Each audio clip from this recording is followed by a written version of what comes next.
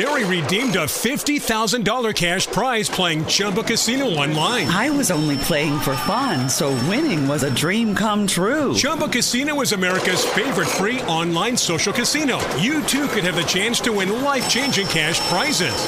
Absolutely anybody could be like Mary. Be like Mary. Log on to ChumbaCasino.com and play for free now. No purchase necessary. Void where prohibited by law. 18 plus terms and conditions apply. See website for details. The voice in the preceding commercial was not the actual voice of the winner. Lucky Land Slots, asking people, what's the weirdest place you've gotten lucky? Lucky? In line at the deli, I guess? Aha, in my dentist's office. More than once, actually. Do I have to say? Yes, you do. In the car before my kids' PTA meeting. Really? Yes. Excuse me, what's the weirdest place you've gotten lucky? I never win and tell. Well, there you have it. You can get lucky anywhere, playing at LuckyLandSlots.com. Play for free right now. Are you feeling lucky? No purchase necessary. Void where prohibited by law. 18 plus. Terms and conditions apply. See website for details. You're listening to Puck and Roll.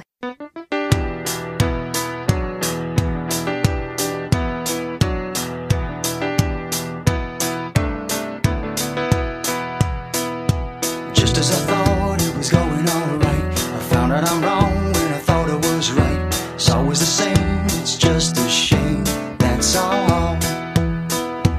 I could say day and you'd say night. Tell me it's black when I know that it's white. Always the same, it's just a shame, and that's all. I could leave but I won't go, though my heart might tell me so. I can't feel a thing from my head down to my toes. But why does it always seem to be me looking at you with you looking at me? It's always the same, it's just a shame, that's all. Welcome back to Puck and Roll. This is the podcast where we talk about the Montreal Canadiens, draft eligible prospects, and everything in the hockey world that's going on. In this episode, I am joined currently by Joshua Rosa and Scott Cowan, though Patrick Lortie is going to be certain to make an appearance later on in the show. And, I mean, there's so much to cover, boys, but maybe let's start off with the on-ice stuff from the Montreal Canadiens. Before the team was shut down for COVID reasons, a whole bunch of, let's say, non-NHL players, like players that were really in the AHL and even the ECHL, if you look at Cam Hillis, for example, but a bunch of those call-ups made their debuts and have even spent extensive amounts of time with the team. Now, my question for you is just, which one of these players has stood out to you the very most? I think Montreal does the same old song and dance every couple of seasons, don't they? Where the season kind of goes down the gutter halfway through, and then they completely deplete whatever AHL affiliate they have. They deplete their roster, give a bunch of guys opportunities. And this thing that's been happening on repeat over the course of the past few seasons. I'm surprised not many more Canadiens fans are aware of it. But this season, again, we're going to be having our usual supply of random dudes who are going to be coming in here and there, guys from the AHL, and heck, even some guys from the ECHL in certain cases, with guys like Cameron Hillis. So I think especially with the way COVID's been, it's just sort of perpetuated Montreal's roster issues, and it's led to guys like Brandon Baddock getting call-ups. But in my personal opinion, my favorite player who's been called up is Raphael Harvey-Pinard, who's been a personal favorite of us here at the podcast, with his relentless work ethic, solid shot, good drive to the net, and he got his first NHL goal. So I think things have been rough for the Canadiens for sure, and the season is obviously very, very, very much over at this point, but it's still nice to see these guys get in here and get a few shifts. Josh, how about you? It'd be easier to talk about who isn't a call-up at this point. I mean, the team's just been decimated with sure. COVID and everything. Yeah, I don't know if it's fair to call this guy a call-up. He didn't start on the team because he was injured, and he was a fringe player at the start. But I've been liking what I've seen from Sami Niku for a bit now. He's got 6 points in 12 games as a defenseman. I think he's just been playing some solid hockey for what this team has been for the past while. You can't expect great one with a team this bad the way that they've been playing, so it sticks out that he's been good, to say the least, and on a bad team. That's a pretty good. Are there any names for you two that stand out apart from Niku and RHP? I think before he went into the COVID protocol, personally, Laurent Dauphin was a guy I really enjoyed watching play. I've been following Dauphin ever since Montreal got him in the famous quote unquote 1-for-1 trade for Michael McCarron. And McCarron's found his own role in Nashville. He's a AHL call up captain down in there in Milwaukee. And I think Dauphin's also managed to find his role in Montreal's system against all odds. He's been a regular with the Rocket. He's been a fan favorite down there. He's been a consistent point producer. And I think it was about time he got his NHL opportunity. He put up 3 points in 5 games, and he looked like a guy who could bring energy to Montreal's lineup when the thing they need the most right now is energy. So that's always nice to see. Yeah, like Dauphin is probably the player that's impressed me the most, just in terms of contrasting like actual play versus my expectations. Mm-hmm. But 2 guys that I've just liked a whole lot. One of them is not a call up, but he has played some games in the AHL this year. But that would be Kale Clegg, who Montreal claimed off of waivers. He played some massive minutes for a couple of games in a row now, getting over 20 a night. I think he had a game with like 25 minutes too, right before everything got shut down. Mm-hmm. And he's really impressed me just based off of his skill in transition and just like a bit of like excitement from a defenseman, right? Which is not something that we've been used to very much here in Montreal, but it's along the same lines for like Sami Niku and even like a Chris Weidman. And the other guy that I've just really loved has been Corey Schooneman, who I've always loved watching in Laval. Like he's been so much fun in Laval for the last year and a half, and seeing him come to the NHL and playing just as well as he was in the AHL has been wonderful to see, because he doesn't just like not look out of place. He is a positive value NHL player so far, which I think is amazing. I find it surprising, especially considering where Schwenneman came from and how his career has gone up to this point.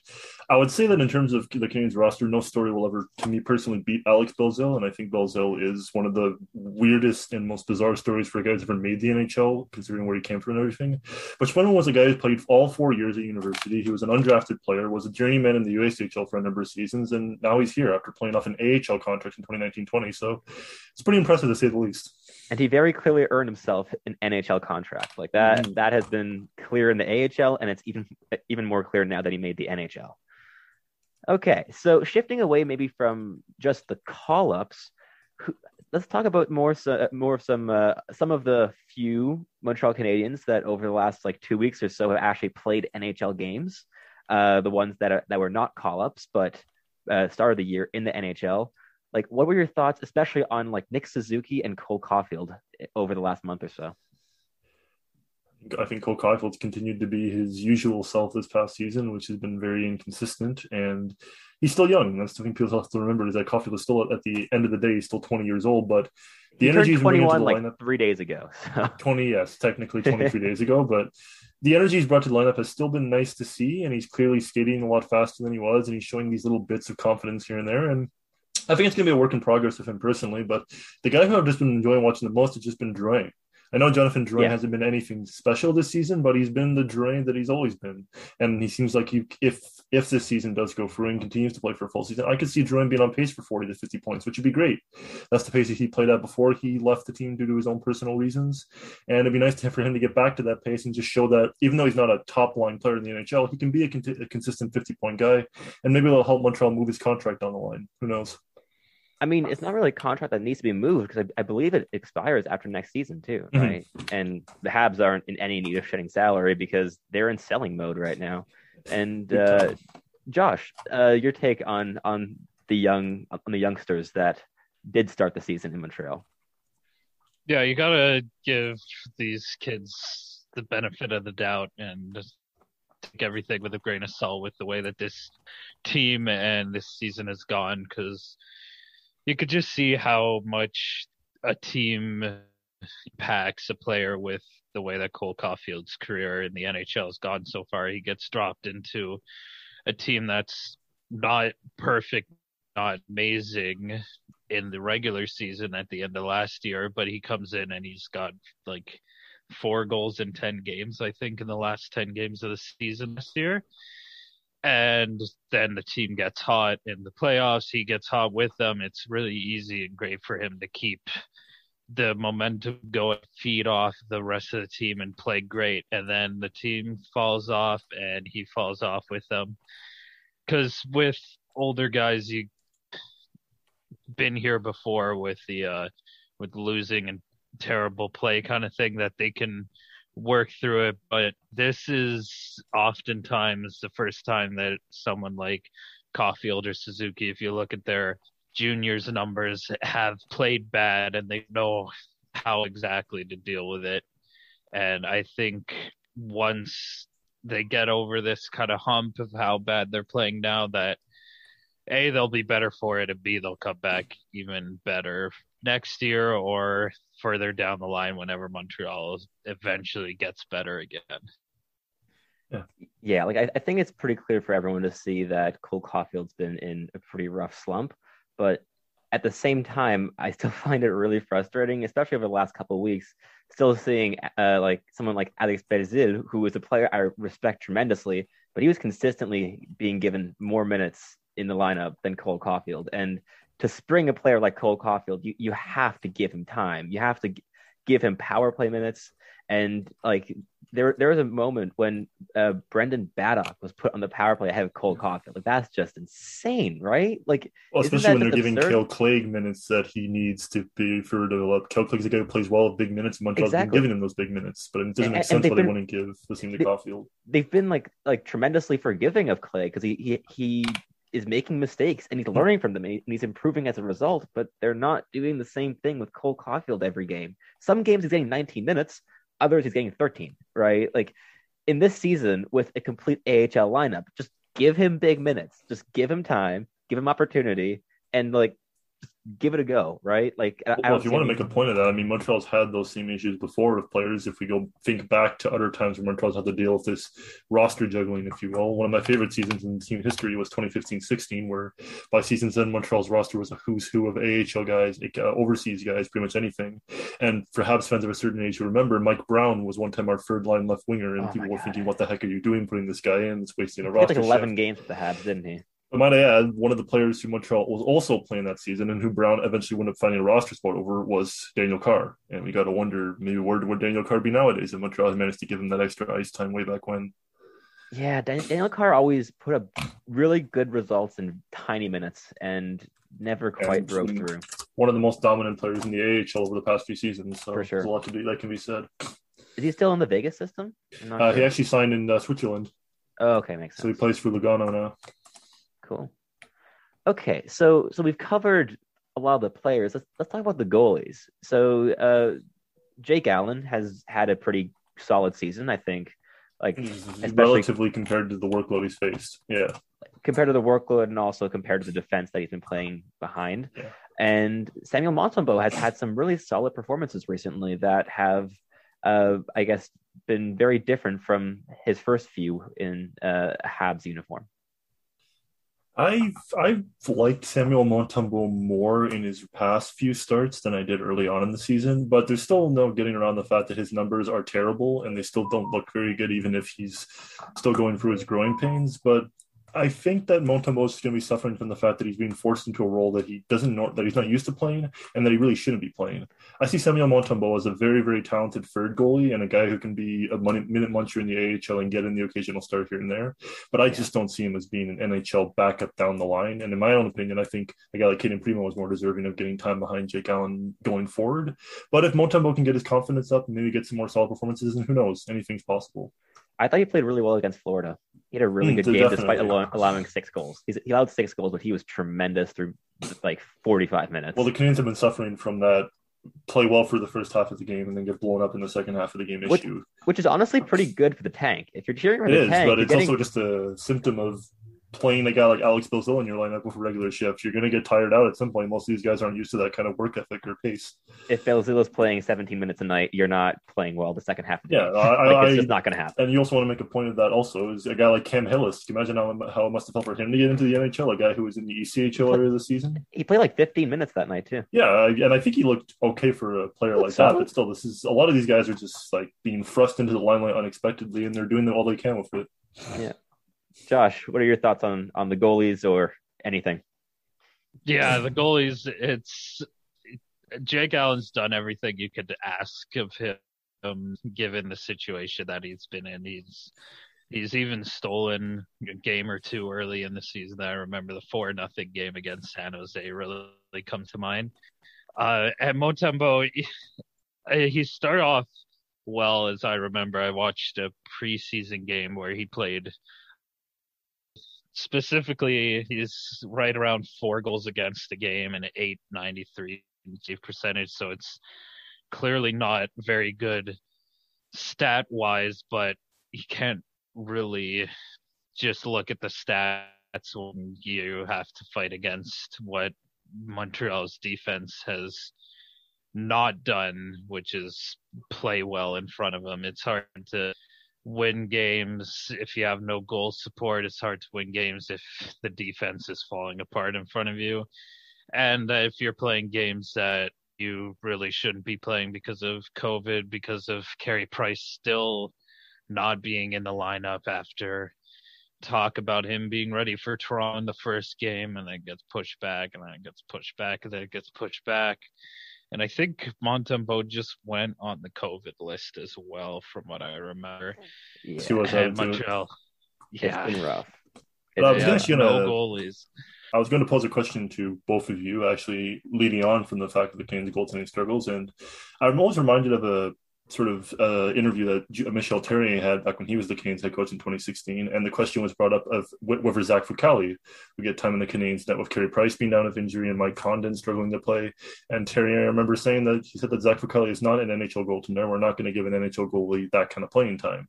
With that in mind, the only goaltender who's left who's healthy on the Canadiens roster currently is Michael McNiven, who in a lot of ways is cut from the same cloth as Fucale, has a very similar career. And I'm asking the both of you, do you think at some point Michael McNiven makes his NHL debut against all odds? I really want him to. I've been cheering on Michael McNiven for the longest time, and he came out earlier this season basically saying that the entire organization is basically just not giving him any shots, right? And often when players come out and say that kind of thing, it's like you take it with a grain of salt. With McNiven, I'm not taking that with any grains of salt because it just correlates to exactly what we've seen. Like he has been bouncing around the ECHL on loans before 12 Gap became a team. He's just been everywhere despite putting up really solid numbers basically throughout. And, you know, like even just like this past couple of weeks, like the Habs needed to give Montembeault a break, and McNiven was the only healthy option as an alternative, and they just didn't, right? Like it was kind of mind-boggling because like it's so clear that with this lineup, you're not contending to win a single game, let alone having a winning season. At least give this kid his first NHL start, right? Like, I don't know. I really want him to, but based on what we've seen so far, I'm a little bit doubtful it's going to happen. You can make the point to it, that fact that a guy like McNiven, they don't really want to be like putting that storyline out with the team or giving a guy like that an opportunity would make the team look like they were admitting that they were in a full-on rebuild. But I'm going to directly counter that and say that I think Michael Pezzetta being called up and being given a regular shift points to the fact that this team is in full-on free fall. And there's nothing wrong with that. I've been really enjoying what Pezzetta's brought to the lineup, and it's amazing to see him actually find this role in the NHL against all odds. But you have to give McNiven his chance at some point, I find. And I'm going to be honest, I think if Michael Pezzetta is put on waivers, I don't think he's making it through. Because I remember reading when he passed through waivers after training camp that St. Louis was heavily considering claiming him and didn't. So after this, and showing that he can not only like hold his own in the NHL, but be a pretty solid fourth liner, you know, I think that some team would just take a swing on him, especially a team that is going into the playoffs because he plays that hard, gritty role. And heck, if you want to look at other examples, you can think of a team like when the Devils claimed Devontae Smith-Pelly and they gave him a top 6 role just to see what would happen, and he played really well. So I could definitely see a team like a basement dweller like Arizona giving Pezzetta a top 6 shot. Why not? Seeing what he could do with his speed and his shot. I mean, they've had Jay Beagle as their first line center for most of the season. Yeah, but Arizona's an entirely different story. Yeah. And Josh, so we've been talking about the goalies, and that kind of brings us to Montreal being sellers this season. What would your idea be of a return for Jake Allen in a trade? Because goalies are always weird in trades. Sometimes a pretty good goalie like Marc-Andre Fleury gets traded for literally nothing because he's making $7 million a year, or you get Darcy Kemper who gets like a first and a third round pick. So what do you think Jake Allen can fetch with a pretty cheap contract at the deadline? Yeah, I mean, he's helped out by being he's helped out by being very good so far this year and good in the past. He's specifically on for $2.875 million this year, and that expires next year. So he'll have another year to go. So he's not a pure rental at the deadline. But I'm not always the best with these predictions. I either way high or way low, and goalies are the hardest thing to do. But I feel like a second or third round pick, I think, would be at the least good compensation for what he's brought and what I think he could bring to another team as a solid backup option in the playoffs coming up. Scott, what's your take on Allen's trade value? I think the thing with a guy like Jake Allen, or a player who's especially posted the numbers that he's has, is there's a lot of examples in NHL history of similar goalies being dealt at the trade deadline, and you can kind of point to a lot of comparables as to what the returns for them were. Like, for example, you can look at a guy like Keith Kincaid when he was playing with the New Jersey Devils and he got traded to Columbus. All the Devils got from him was a fifth-round pick because Kincaid was a top starter who then went on to post some pretty bad numbers in his sophomore season, so he got returned value, or the expected value you would expect from that kind of season. But on the direct opposite, you get a guy like Dwayne Rollison, who at the 2006 trade deadline was dealt to Edmonton and then led them to a Stanley Cup final appearance. And the return there was a lot more high asking. They gave up a first-round pick, which turned out to be Trevor Lewis. So I think it's definitely a bit of a 50-50 with Allen at the moment as to what Montreal can get for him. I mean, it depends on what teams want for him. It depends on if teams actually need a solid backup option like that. I mean, you could look at a team like Colorado, who's a bit shaky with Darcy Kuemper as their starter right now and wouldn't mind having somebody to play in a 1-2 system with. But I definitely think it will remain to be seen, but I think sky's the limit as to what Montreal can actually get for Allen. It could be a first-round pick, it could be a fifth-round pick. We just got to wait and see. Yeah, my money's on it being a second-round pick, or maybe a first if it's like a team like Colorado, if it's like a team where it's going to be like a pick in the 30s, basically. But it's kind of tough because, again, he's been playing very well, but his numbers aren't the most glowing, right? But I could easily see a team like Edmonton giving up a first-round pick, or maybe there's a possibility of a package deal where Montreal sends out, for instance, Jake Allen and Ben Chiarot together to a team like Edmonton and get a nice haul in return. And Ben Chiarot is quite clearly the Habs' biggest trade chip at the deadline. And I think a first-round pick is the absolute minimum for his return. I think other than need a Ben Chiarot right now. Yeah, I mean, look, I've never been the biggest fan of Ben Chiarot. I think he has his uses if he's used correctly, which I just don't think he has been in Montreal. And I certainly would never give up a first-round pick for him. But it's pretty clear in the media that it's the Montreal Canadiens ask is a first-round pick plus a really pretty solid prospect, or something to the tune of a first and a second-round pick. I bet the issue that's been really affecting Chiarot mainly in Montreal has just been the fact that Montreal has been giving him minutes that maybe sometimes he can't answer up to, or these minutes that he's not used to, or it just doesn't fit into his role where he's comfortable. I mean, they've been playing Ben Chiarot like he's a top 2 pairing defenseman, which I just don't think he is.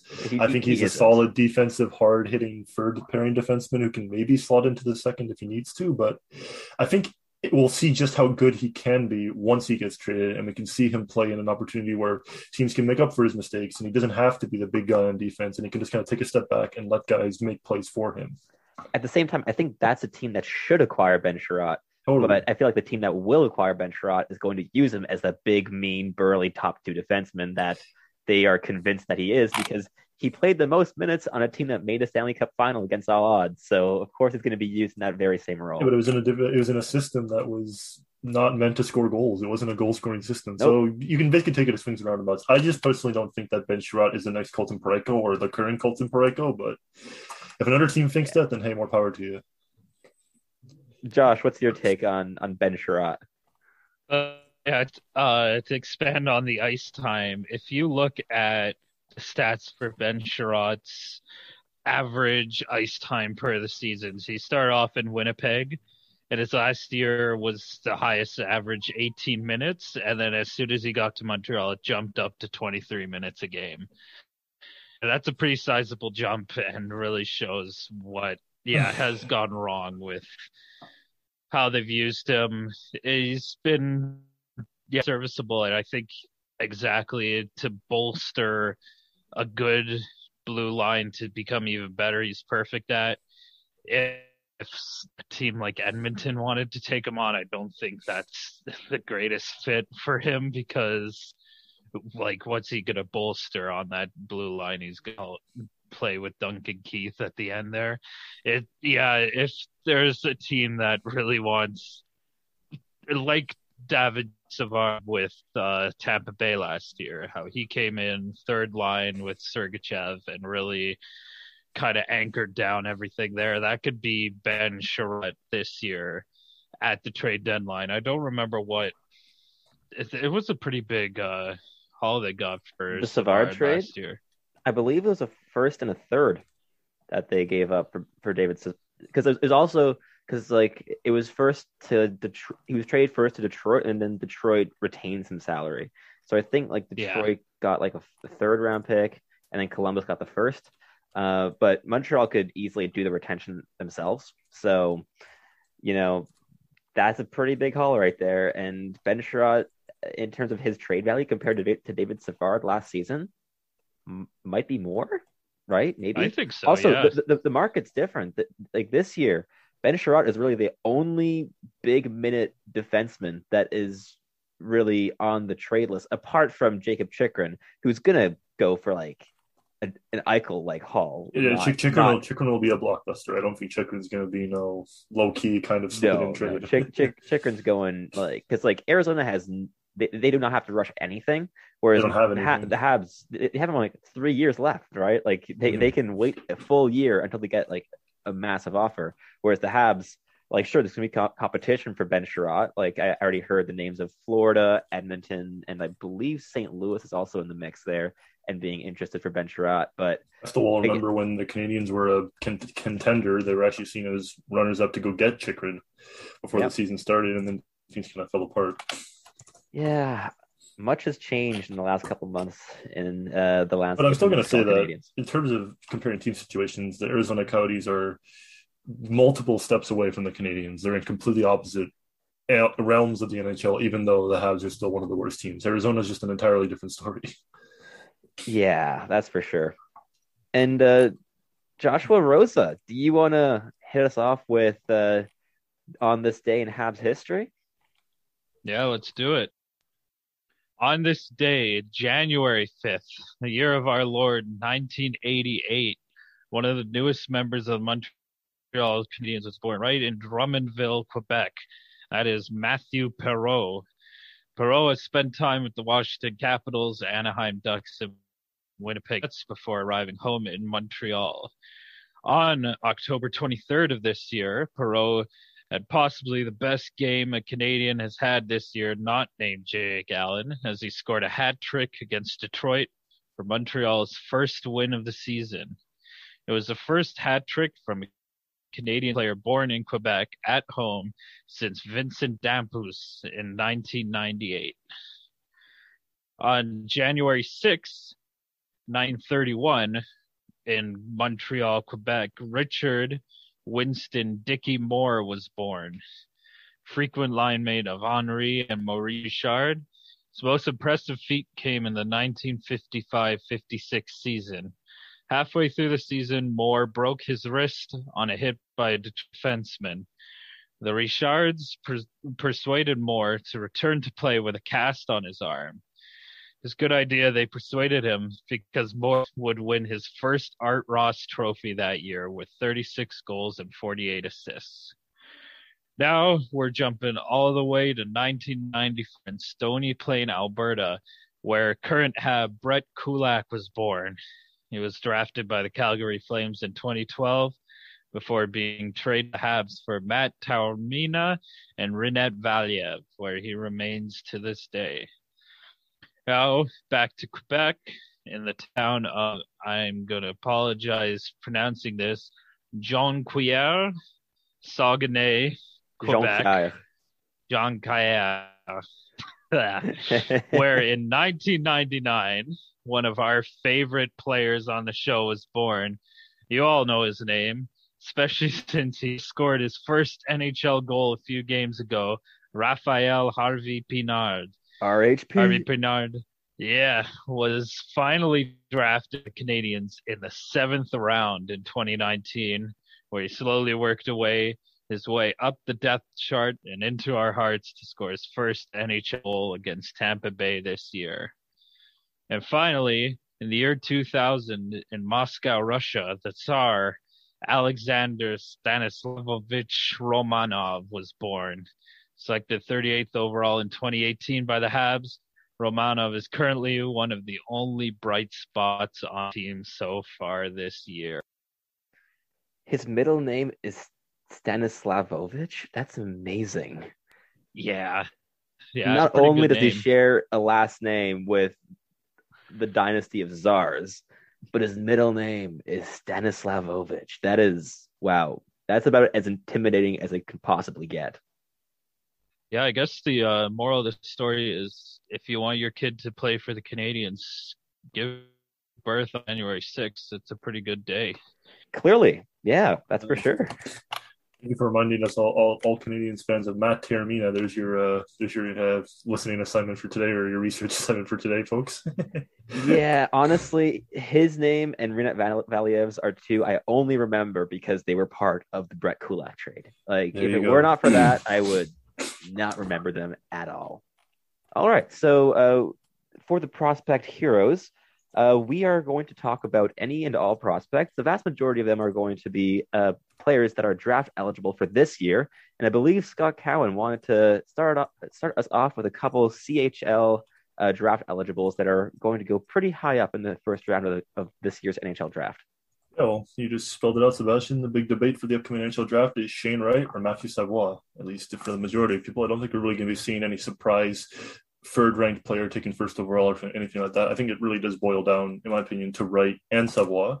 And Shane Wright's been one of those players who, before going into this draft, was seen as one of those guys who could be the next big first overall pick, like those exceptional status players that we saw come through, like guys like Connor McDavid, or if you want to talk about a guy like Austin Matthews. But now the script has been flipped a little bit, and we're seeing more people think that maybe Matthew Savoie could be the first overall pick instead of Shane Wright. And it's really a toss at this point. Now, in my own personal opinion, the guy that I would be going with is Savoie. I think Matthew Savoie has had a much more impressive season in junior thus far, and I think Shane Wright is just going for some growing pains that's expected of a guy his age, and a guy who needs a bit more seasoning before he can make that next step to the NHL. I mean, we saw what happened to a guy like Pierre-Luc Dubois, and Dubois turned out just fine when he got to the NHL after a couple more years of seasoning in junior. So I think the debate will continue on, obviously, up until the start of the draft. But for me, I think Savoie is finally leaving the helm because he's just been an unbelievably electrifying player, and I look forward to watching both of them going on more down the line.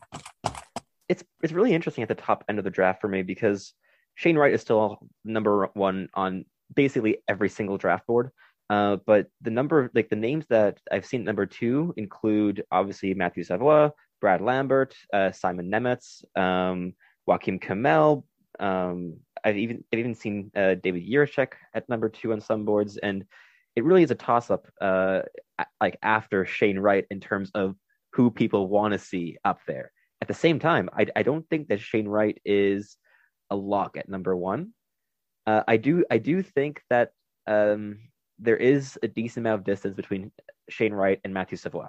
Matthew Savoie is he's been putting up a lot of points in the WHL, but it has to be noted he's on by far the best team in the entire CHL with the Winnipeg Ice, and his the vast majority of his points are coming from the power play. His even strength points, he's at, I believe, like 23 points in 26 games, which is less than his teammate, who's a draft -1 in Zach Benson, who I think has actually been even more impressive than both Geekie and Matthew Savoie. But it's really interesting because I personally, like, my top tier at the moment, it consists of three players: Shane Wright at number one, Brad Lambert at number two, and Matthew Savoie at number three.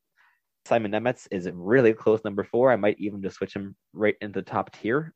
He's been very, very impressive to me. He's putting up tremendous production against like professional competition in Slovakia, and he looked great in a couple games at the World Juniors. And Brad Lambert is a really interesting one because a lot of people have him right around number 10 because his point production has been non-existent this season. He's literally put up like 5 points in 30 games. He's not been putting much at all. But just watching him, the way he skates, the way he plays in transition, I love his ceiling just based off of He's a player defined by speed and skill, which is the modern game, and I've really grown to appreciate him. And at the World Juniors, he looked really good, and he outshone Joakim Kamel, who is his teammate also in Finland, who's been putting up a ridiculous amount of goals. A lot of them are kind of like lob shots from the blue line that find a way in, but still a very impressive tally. And the top end of the draft is very interesting this year. I think it points to the fact of how important playing in a men's league can be for development for prospects, for guys like Lambert. Even though his numbers aren't that great, just being able to play alongside these guys and facing more professional competition is always helpful. For sure. And I think, in my opinion, the guy that points the best to that is Jesper Wallstedt, who we got a really, really good look at during the brief moments in the World Juniors. This guy seems set for an unbelievable future with the way he's been playing. Did any of you watch the game between Sweden and Slovakia? Yes, I did. That was my favorite game of the tournament by far. I loved it. Like, Slovakia dominated that game. Like, they look at all the teams who passed over Wallstedt as well, Edmonton and even Detroit, who chose Kosa over Edmonton, no, like Detroit trading up for a goalie, like that was dumb. But at least they drafted really well. Edmonton just got rid of Edmonton not drafting the goalie, like the franchise goalie, when what you've needed for the past like 2 decades has been a goalie. It's Ken Holland. I mean, I guess it is what it is, but like, I feel for Edmonton fans for that one, because that one hurts. At the same time, they get to see McDavid and Draisaitl on a nightly basis, but they're still not a great team as a whole, which kind of just sucks. We saw the comments that Mikko Koskinen made today about being thrown under the bus. So yeah, like I did see like there's an alternate translation that was a little bit less like indicting, but still, like he lost his last 6 games, but Edmonton only scored 7 goals in those games, so like you can't really blame him all that much.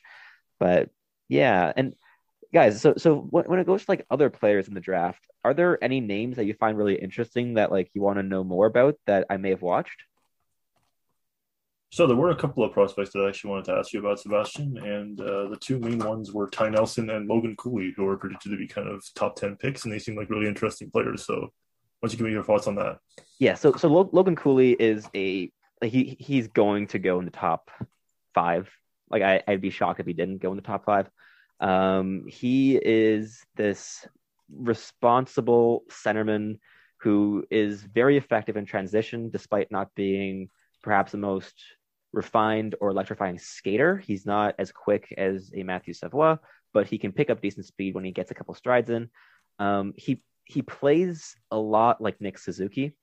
I would say his habits are a lot more refined now than Nick Suzuki's were in his draft year. So think Nick Suzuki archetype of player of he's a very good 200-foot player. His skating, if he works on it a bit more, again, it's better than Nick Suzuki's was. But if he works on a bit more, I think his ceiling will definitely be higher. He has a pretty solid shot. He's a very good playmaker. He manipulates space very well. And he's one of those very, very like low floor players. Like he's going to be at the very least 3rd line center in the NHL. Like that's the safest bet that you can make. He's going to play in the NHL for a long time.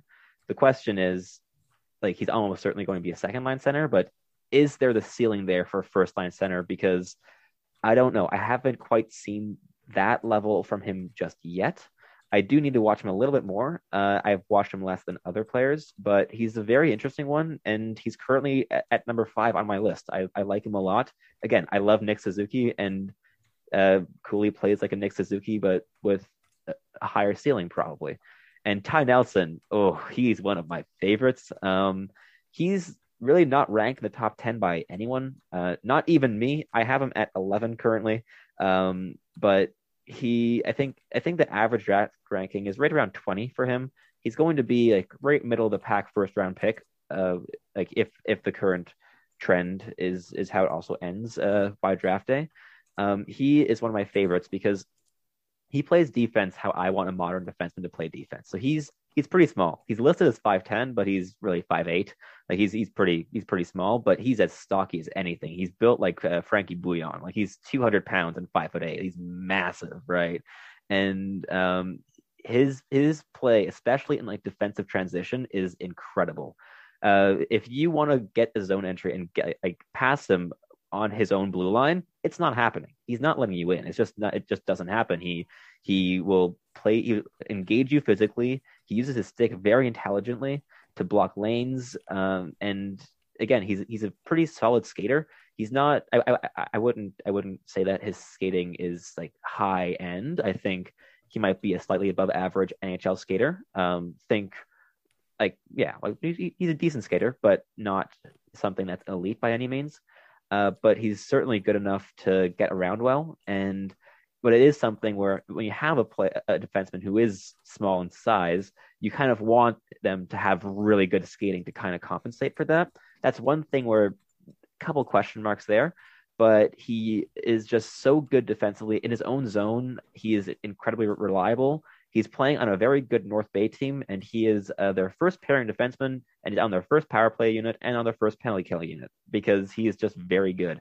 On the power play, he quarterbacks it, and he does a pretty solid job at it. I don't know if I'd see him as like a first power play unit guy in the NHL, but he's really good at it in the OHL, and he's especially impressive at getting zone entries on the power play, which is something that like the Montreal Canadiens, for example, have really struggled with for years now, is getting zone entries on the power play. And Ty Nelson does that very well. I have a few more questions of him being like a puck carrier for zone entries at even strength. I think he's a much more better use of like passing it up the ice because his passing is very high end. But yeah, he's one of my favorites. He's currently my 4th ranked defenseman, but I could easily see him jumping up to 2nd. I think Simon Nemec is the only one that's out of his reach. I could see him passing David Jiricek and Seamus Casey on my board. I like him a lot. No matter what his issues are as a defenseman, I think it's safe to say he'd be a much better pick than the Habs' last defenseman they took. Not even close. He's a better player, and I think the chances of him being a better human being are pretty good. So pretty good indeed, yeah. And Josh, any player requests here? Yeah, so we talked about the good. Now let's talk about a little bit different. So we all know Bob McKenzie and his big lists of drafts. Just looking at that, you have one guy that Bob McKenzie's really high on that you are considerably lower on, and that's Ivan Miroshnichenko. I'm sorry if I'm mispronouncing that again, but he's quite a bit lower than what Bob McKenzie has on your on your list compared to. Yeah, so I would love to say that the reason that he's so high on Miroshnichenko is because he's had a bit too much of his brand new margarita, but that is not the case here. It's that the view on Miroshnichenko has universally changed a lot since this list came out. Like I think this list, or at least scouts' opinions of him, has really taken a nosedive this season because everyone, across the board, he was a top 3 or top 5 prospect as of May, because he had a really, really great U17s tournament, or U18s tournament. U18s, yeah. At the Hlinka, he was really, really excellent. Him and Danila Yurov. And he has very, very interesting tools. He has a great shot. He's massive. Like, he's 6'3", 6'4". He's huge. He's built like a tank. And he's an impressive skater for his size, right? Like, the tools are there where like scouts love that archetype, right? Like, good skating, good shot, big. Like, doesn't matter the position for scouts. Like, that is the guy, right? But despite putting up a decent amount of points this season, like, he's playing in the VHL, which is the Russian equivalent of the AHL. So he's playing against pro competition, and he's mainly been in the top 6. And he's putting up like just under like half a point a game, which is really solid production. But something that basically everyone has seen, like I don't really see any like new lists coming out with him any higher than like 10th, because he is really struggling to get involved. Like, he has all these tools, and it's about putting them together and actually being involved in play. He's floating around a whole lot. He's very solid in certain scenarios. Like, he's an excellent power play bumper. Like, he plays that role at an NHL level easily. Like, he's really good at like using space and maneuvering around and using his good shot. But at even strength, he's floating a lot. He isn't all that engaged, and just like, I guess the difference between his actual impact versus the tools that he has been so great, where like you really question his his hockey IQ, right? It's less of an issue with work rate. It's more about like being all that engaged mentally as well, right? And knowing what to do. His anticipation hasn't been there. All these things haven't been there. So I have him at 22. I know Elite Prospects has him at like 30. I have there purely based off of like the fact that his tools are so good, right? Like even if you make him like a Mike Hoffman, not because they're similar players anyway, but as in like power play specialist and like that having value. If you can make him like a fine 5-on-5 player, but have him as that bumper on the power play and be great at it, I think like middle of the first round, end of the first round is totally fine for that, right? Because again, he has great tools. I think his ceiling, if he figures things out, again, he has one of the highest ceilings in the entire draft. But it's more whenever I watch him, he's making all the wrong reads. He just hasn't impressed me, right? And that's why I have him down at 22. That's definitely going to have a lot of hit and miss prospects like that, I find. Some guys are going to be less for certain than others, and that just goes to show the kind of shot in the dark methods that make up what the NHL draft is. Yeah. Like, for instance, one guy that I'm a lot higher on than basically anyone else is in the same tier as Miroshnichenko on my list, but is at the very top of the tier.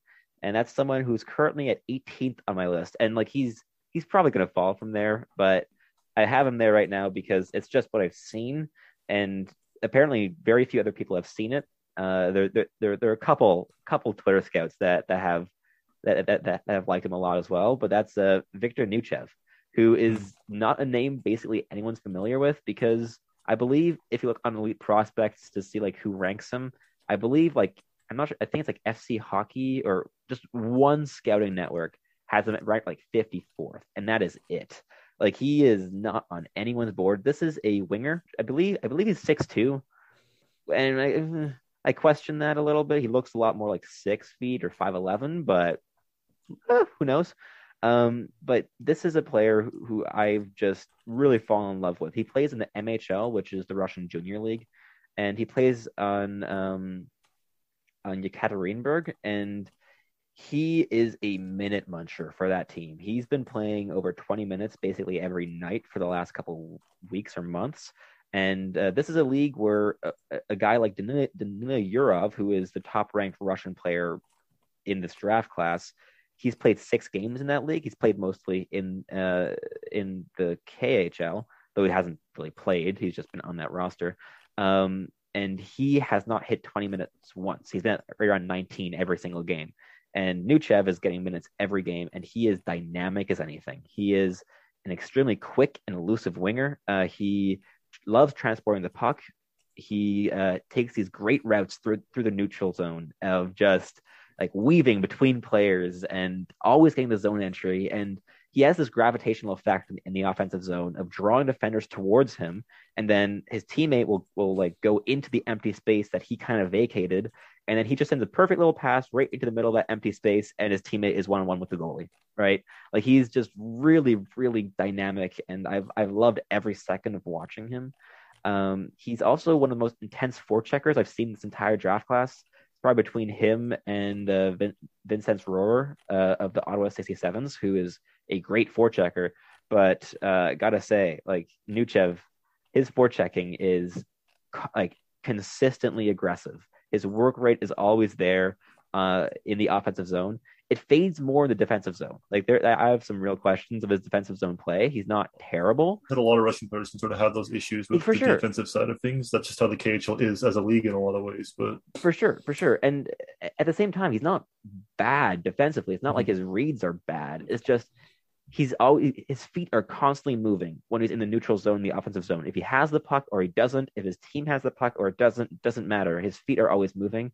In the defensive zone, when the other team has the puck, his feet just stop moving. And I feel like it's a relatively easy fix because he is so engaged everywhere else where you can just encourage him to just get his feet moving, right? Like just like you have the intelligence, you know where to be, but you have to like just put a little bit more effort in the defensive zone. Even like substitute a little bit, like take some effort away on your forechecking, because like if he does a little bit less there, that's fine, still plenty. But like just put a little bit in on the defensive zone. But this is a player I like so much because his skill set, like also his one timer is ridiculous. Like he's an insane one timer on the power play. It's amazing. And I love the fact that his skill set, to me personally, screams like second line winger. But he has the fallback game of being a bottom six player because he is that intense forechecker and he does have that intelligence and all this. And towards like the second half of the first round, having going for a player that has upside but also has a fallback game of being a really solid contributor, no matter like if he booms or busts, that's really important to me. And it's also why he's one of the players that I would personally bet on draft day, despite no one else having him even close to the first round. Well, I think what you're saying there, Sebastian, honestly, with a guy like Nuchev, who's kind of a wild card for a lot of people in a virtual unknown, points to the fact that the KHL and Russia as a place to develop hockey players still isn't separated fully from its roots with the NHL, which was in the 90s where guys would be taken in the 12th round because NHL teams weren't even sure if they would even be able to come to North America without being arrested or deported or something like that. As much as we think that we're past that, and we are technically, when it comes to the way these guys are scouted, we're still in an era where there's a lot of unknowns, there's a lot of wild cards. I mean, one of my favorite prospects to come out of this past season who looks to be a really bright spot is Dmitry Reshevsky, who is a former fifth-round pick of the Winnipeg Jets in this past NHL draft, who has gotten the ultimate pleasure of playing alongside Vadim Shipashov, who, in my opinion, is currently the best player not playing in the NHL outside of North America right now. And he's the guy who was very briefly in the NHL with the Vegas Golden Knights. But I feel like just giving the thing about the KHL is great as a development league is that they probably have some of the best talent that the outside of the North America hockey has to offer. So when you draft a prospect and you put them in a league like that, it's just guaranteed that there's a good chance that they could develop and become a much better player down the line. The frustrating thing about Russian hockey and player development is that you have a player like Danila Yurov, who is going to go in the top 10 this year. He's a very good winger. I have him at number 7, but I've seen lists with him at number 3. And he has played most of the season in the KHL. His average ice time is around 3 minutes a night. Like there are more games that he plays where he plays 0 minutes than where he plays any shift. Like it is rough, right? Like you go and tune into a game of his and you don't know if he's going to get on the ice, right? Because again, it's professional and there is a big bias against youth in the KHL. I'm not saying that Yurov is going to make his KHL team a whole lot better if he steps on the ice, but the number of opportunities that he's been given has been very limited, or at least like the frustrating thing is that he's in an organization that doesn't have like a farm team, so they don't have a VHL team, so they can't really put him there. It's either minors, like it's like junior hockey or KHL.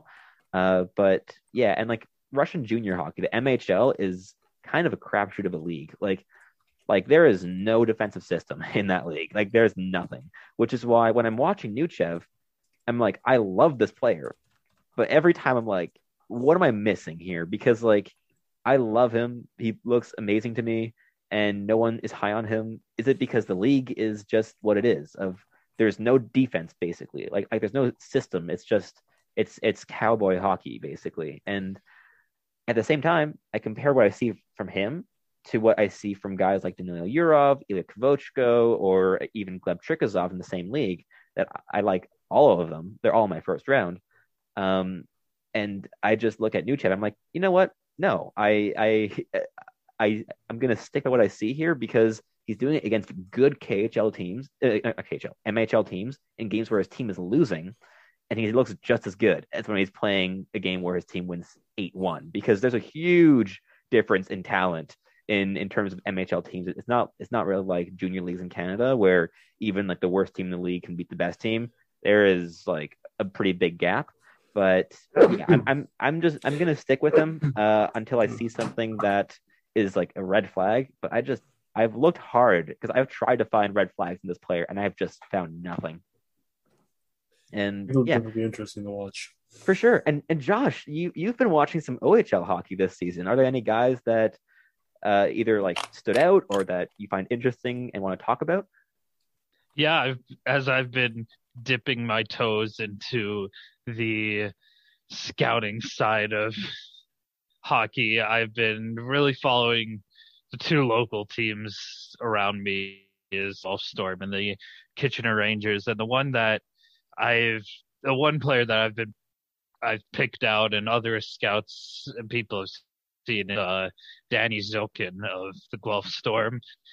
He's going to be scouted to be around late first round, early second round, and that's really where he should be.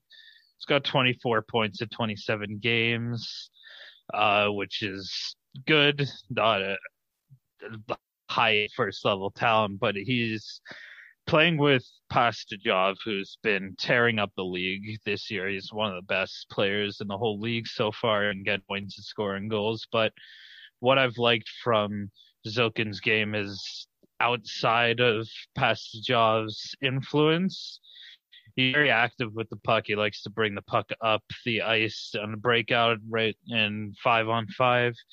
He also is just very around the puck, all over in the offensive zone. He's there in the corners battling for pucks or getting the loose puck out there. He's in front of the net. He's all over it. He's always kind of finds himself in the right place at the right time.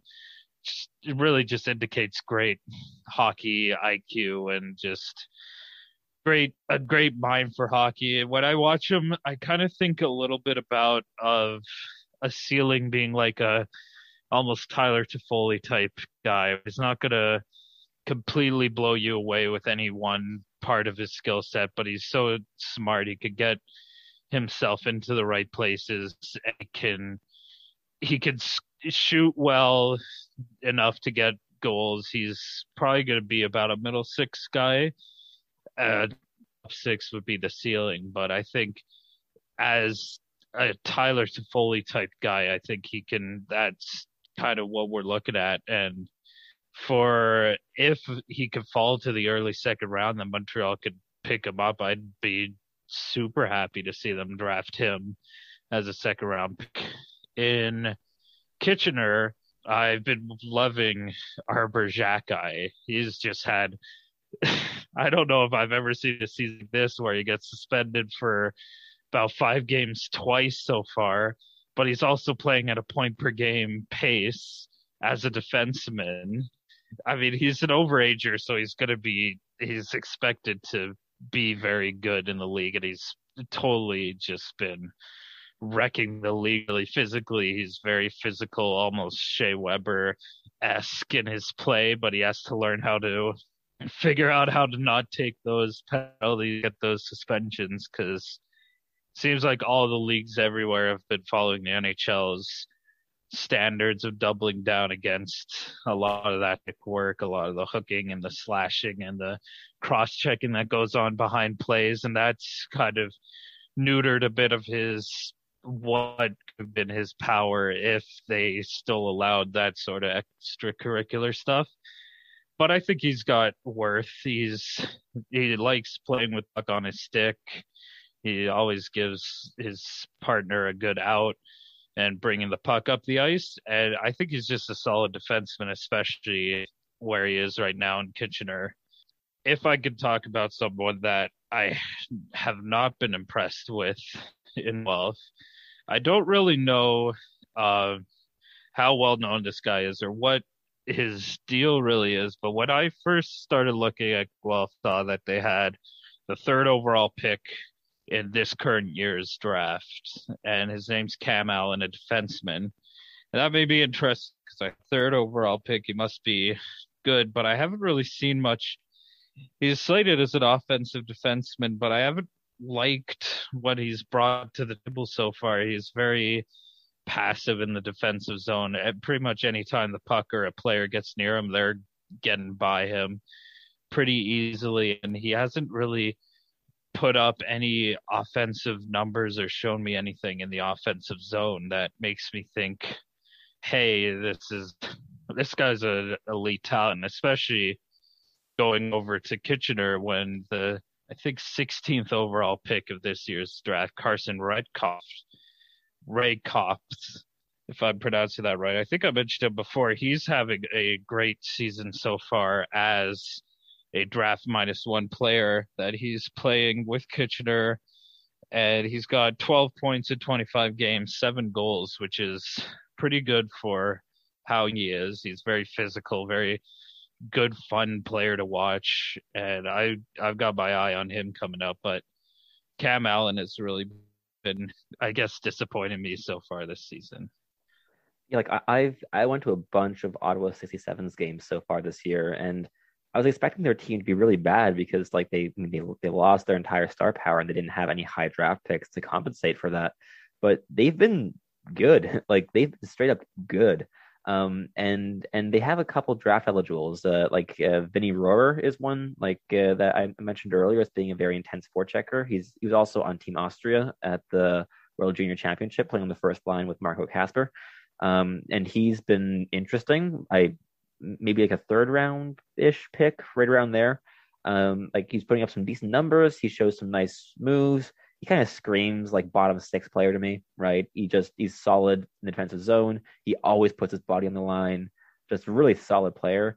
Another guy, Brady Stonehouse, has a great name, and his entire like persona on the ice is literally the same persona as Brady Tkachuk. Like think of Brady Tkachuk, not the player, but like the persona, down to like the mouth guard where it's half out the mouth. Like literally just Brady Tkachuk's persona. This guy. But he's playing mainly in the bottom six for Ottawa.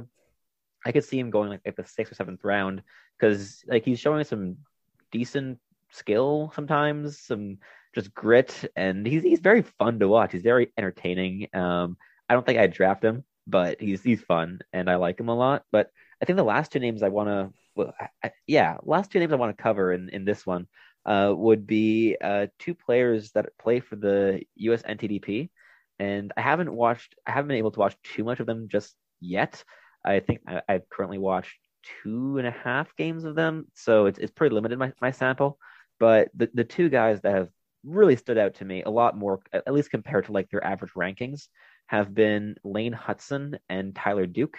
I have Tyler Duke currently ranked at 19, right behind Nuchev, and I have Lane Hutson at 27. They're all in the same tier though. They're both left defensemen. They're both undersized. Tyler Duke is pretty solidly built. He's the brother of Dylan Duke, who I really wanted the Habs to draft last season, and who the Habs then, the pick that was selected and that picked Dylan Duke, the Habs had, and then they traded to Tampa Bay, and then Tampa Bay selected Dylan Duke in the 5th round. And you always know if you're trading a late draft pick to Tampa Bay, just don't do it. Just pick a guy. Don't trade a late pick to Tampa Bay. They're going to pick like the next Braden Point. Not that Dylan Duke has that kind of upside, but Dylan Duke was the best net front player in the entire draft class, and he fell to the 5th round, and that was just insane. But anyways, his brother Tyler Duke, very different player. He's a defenseman and is a way better skater than Dylan Duke is. He's very dynamic and he's pretty solidly built. He plays very well defensively. I like his offensive upside. He's very fun in transition as a puck carrier. He's again with the puck in the offensive zone too. He loves like pinching in the offensive zone, skating around the net, playmaking. He's good at it. Lane Hutson is Dylan Duke on steroids minus the defense. So he pinches up in the offensive zone every single time he can. Like there is not a single conservative like hockey bone in that man's body. Like nothing. He takes the risk every single time. It hurts him often. It pays off a lot more. I don't know if a lot of things he pulls off he could do at a higher level because I think the skill is limited in some ways. Like his puck handling, he always like goes for the shoulder deke. Like it's always like the little shoulder deke, and he gets around but he barely squeaks around the defender every single time. It works every time, but like it barely works every time. Well, it's not going to work in the pros, especially exactly. It's not the little razzle dazzle on the big defenseman. And next thing you know, this man weighs less than 150 pounds. He is very small. Yeah. And his defense is non-existent. Like he is not good in the defensive zone at all. Like he does not have the reads. He does not have the stick work. He does not have obviously the physicality. At the same time, I can't not like him. Like he's one of these players where like he's probably going to bust. He's probably going to bust. If he hits though, this is like a Quinn Hughes light, and that would be so much fun. And he takes the risks, and you know I've liked him a lot despite his very obvious and clear flaws. But yeah, it's a very interesting draft class because there are a lot of those players like Lane Hutson where like they have a very clear skill set, and like if they can be good enough at that thing, they can be really solid NHL players. If they don't get quite good enough at that one thing, they're not making the NHL at all. Like, it's just not happening. Flashy players are always going to be a shot in the dark like that. And really quick, I just wanted to throw the board to two guys who I've been one guy I've been a particularly big fan of, and that's Marco Kasper. I think Marco Kasper has been one of my more intriguing prospects I've followed, of course, up guys this past year. I've been more focused on the actual NHL and sort of what's going on with COVID and things like that. But I just like Marco Kasper because he's played really well in a men's league. Again, it's pointing to that thing in development, being really good, playing with a bunch of veteran players. Rogo BK is one of the SWHL's more fun teams to watch. They have guys like Adam Tambellini, who's had an NHL experience, Brady Ferguson, Tyler Kelleheller is another really good player. So he's an electrifying, talented forward, and I think he could be an interesting second-round pick down the line. And out of the guys that I've managed to pick up on so far, he just seems like a bit of a, how would you say, he stands out amongst the pack. Oh, and like Marco Kasper is a first-round talent. Like I have him at 20 on my board. I think his average ranking is somewhere between 15 and 22. Like he's going to be a first-round pick unless he really falls in the draft. And I mean, he looked really good in those 2 World Junior games. Did he play 2? I'm not sure if he played 1 or 2. Austria. No, he played 2. I believe, and he looked good in both, and I liked him. Like him and Vinny Rohrer, like they were fun on that top line, including the blowout game against Canada. But yeah, I like him a lot. He's pretty big. He's one of those like pretty low like floor players. Like, I think he's going to be a third line center in the NHL. Upside is I'm not sure about for like a second line center role, but he's a really solid prospect for sure. And okay, I think we've covered our bases at least for today for the prospects. Yeah, we definitely delved into our prospect talk. That we have. But let's shift our focus back to the Montreal Canadiens, but maybe on the off ice stuff. And today there was a massive announcement. So Chantal Machabée, she has been hired as the new VP of media relations and communications is, I believe, the official title. VP of communications. Yes, and I think basically, like universally, that hire has been applauded by everyone in the hockey world. If it's people in the media, if it's fans, if it's your average Twitter user that goes on 25 rants per day, every single person has been supportive of that move because there is no more respected journalist that has covered the Montreal Canadiens than Chantal Machabée, who's been around the team for over 25 years. She has been tremendous. And as Patrick Lortie pointed out to us earlier today, she was given the offer for that role just a couple days after Marc Bergevin, Trevor Timmins, and Paul Wilson, the former director of communications, were fired by the team. So she has had this offer or this negotiation has been going on ever since then. But this, I think, is a great hire by Jeff Molson and Jeff Gorton. And what are your thoughts on the hire?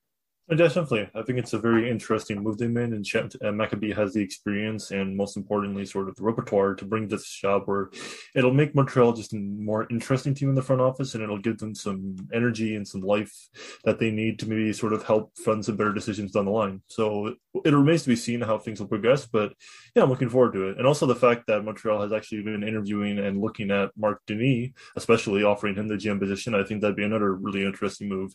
Denis doesn't have the most experience out of all of the candidates that are available for the job, but he's perfectly bilingual. He's just a great personality in RDS, and I think he could be an interesting guy to work with Jeff Gorton down the line.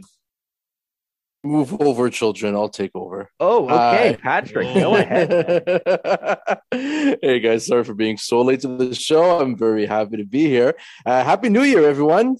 From my perspective, yes, I am very excited about the Chantal Machabée hiring. First of all, this is a woman who has over 30 years experience in media, the bulk of it being with RDS. Of course, everyone knows who she is, at least on the Quebec side and everything. This is an extremely, extremely respected lady by everyone, not only in terms of the media, but in terms of also like other teams, executives, coaches, players, etc. And what she brings that's going to be different from what Paul Wilson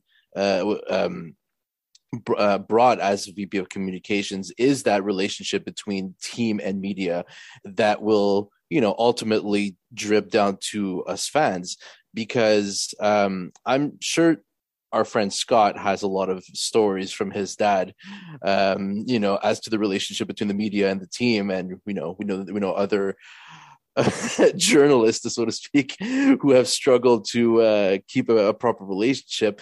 And that's exactly what she's going to be doing. She's going to be that link between, the not. I guess we're moving on to a new era where, information might be less controlled, so to speak. I mean, the Canadians have talked a lot about transparency in the last couple of seasons and saying, yeah, we're going to be more transparent in terms of injuries, for example, because everybody had an upper body injury for some reason. I always remember Shea Weber getting a puck off the foot and everything, and said, yeah, he has an upper body undisclosed injury. I'm like, really? We saw the slap shot on the foot, buddy, but whatever. There's going to be a lot of that going on. And also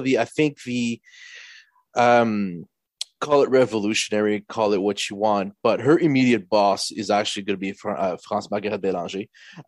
So that's going to be pretty massive as well. And in terms of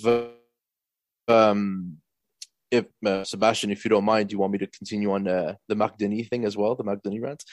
Okay, so Marc Denis, and I did a quick confirmation, by the way. You were right, Sebastian, because we were chatting earlier about his earlier career. He was vice president of hockey operations for the Saguenay de Chicoutimi in the Q. So he does have that managerial experience. He still has a lot of connections with governors, owners, executives, and of course, he's loved by all the players and everything. I mean, the people's choice is still Patrick Roy. I don't know if that's actually going to happen. I know, but that's the popular opinion. I think Mathieu Darche is almost a lock to become the next general manager because of his experience with Tampa Bay. Roberto Luongo might have also, a few feet of a lead ahead from the other candidates, which would be probably Daniel Brière might be the other solid candidate. But I mean, Luongo, well, he did put together Team Canada recently, and we saw what happened with that. And in his case, I think it's just going to be a matter of whether or not he wants to move, because you guys remember when he got traded from Vancouver back to Florida, it was by his request. He wanted to go back to his wife, his newborn at the time as well. So is he going to want to move from tax-free Florida all the way up to, what is it, -30? It's going to be tomorrow, I think, in Quebec. So I mean, he accepted the interview, so it's a step at least. It's a step, exactly. I mean, anybody would be dumb to turn down an interview to become general manager of a top, of an Original Six franchise. But that's my 2 cents. Yeah, and just going back to Chantal Machabée real quick, something that I find really, I guess, big with that hiring too is showing just the entire hockey world of an instance where a team picked the most qualified and best possible candidate for an executive hockey position, and it was a woman, right? This is the thing, right? So many hockey fans are talking about oh, we don't want to hire women because we don't want to hire people that are less good than others. No, that's not what we're saying. We're saying that the most qualified candidate would be a woman, and that we want the best candidate. Therefore, get more women into hockey because it'll be better for everyone in the end. The AHL can say absolutely nothing about best choice for the job when Cameron Hellis and Brendan Baddock are finding their way into the Canadiens lineup. Exactly. Then you can talk to me about best player for the job. And when Ken Holland has a GM position and Peter Chiarelli's name gets popped up every single time there's a non-Montreal GM vacancy. Come on, guys. There are better options out there, and a whole lot of them are women. And I'm sorry, but I mean, the fact that we have Kim Eng as general manager of the Miami Marlins in the Major League Baseball, who has been working in baseball for decades under the New York Yankees, and she is slowly building what will potentially be an incredible team, because the amount of prospects that's in Miami right now is just out of this world.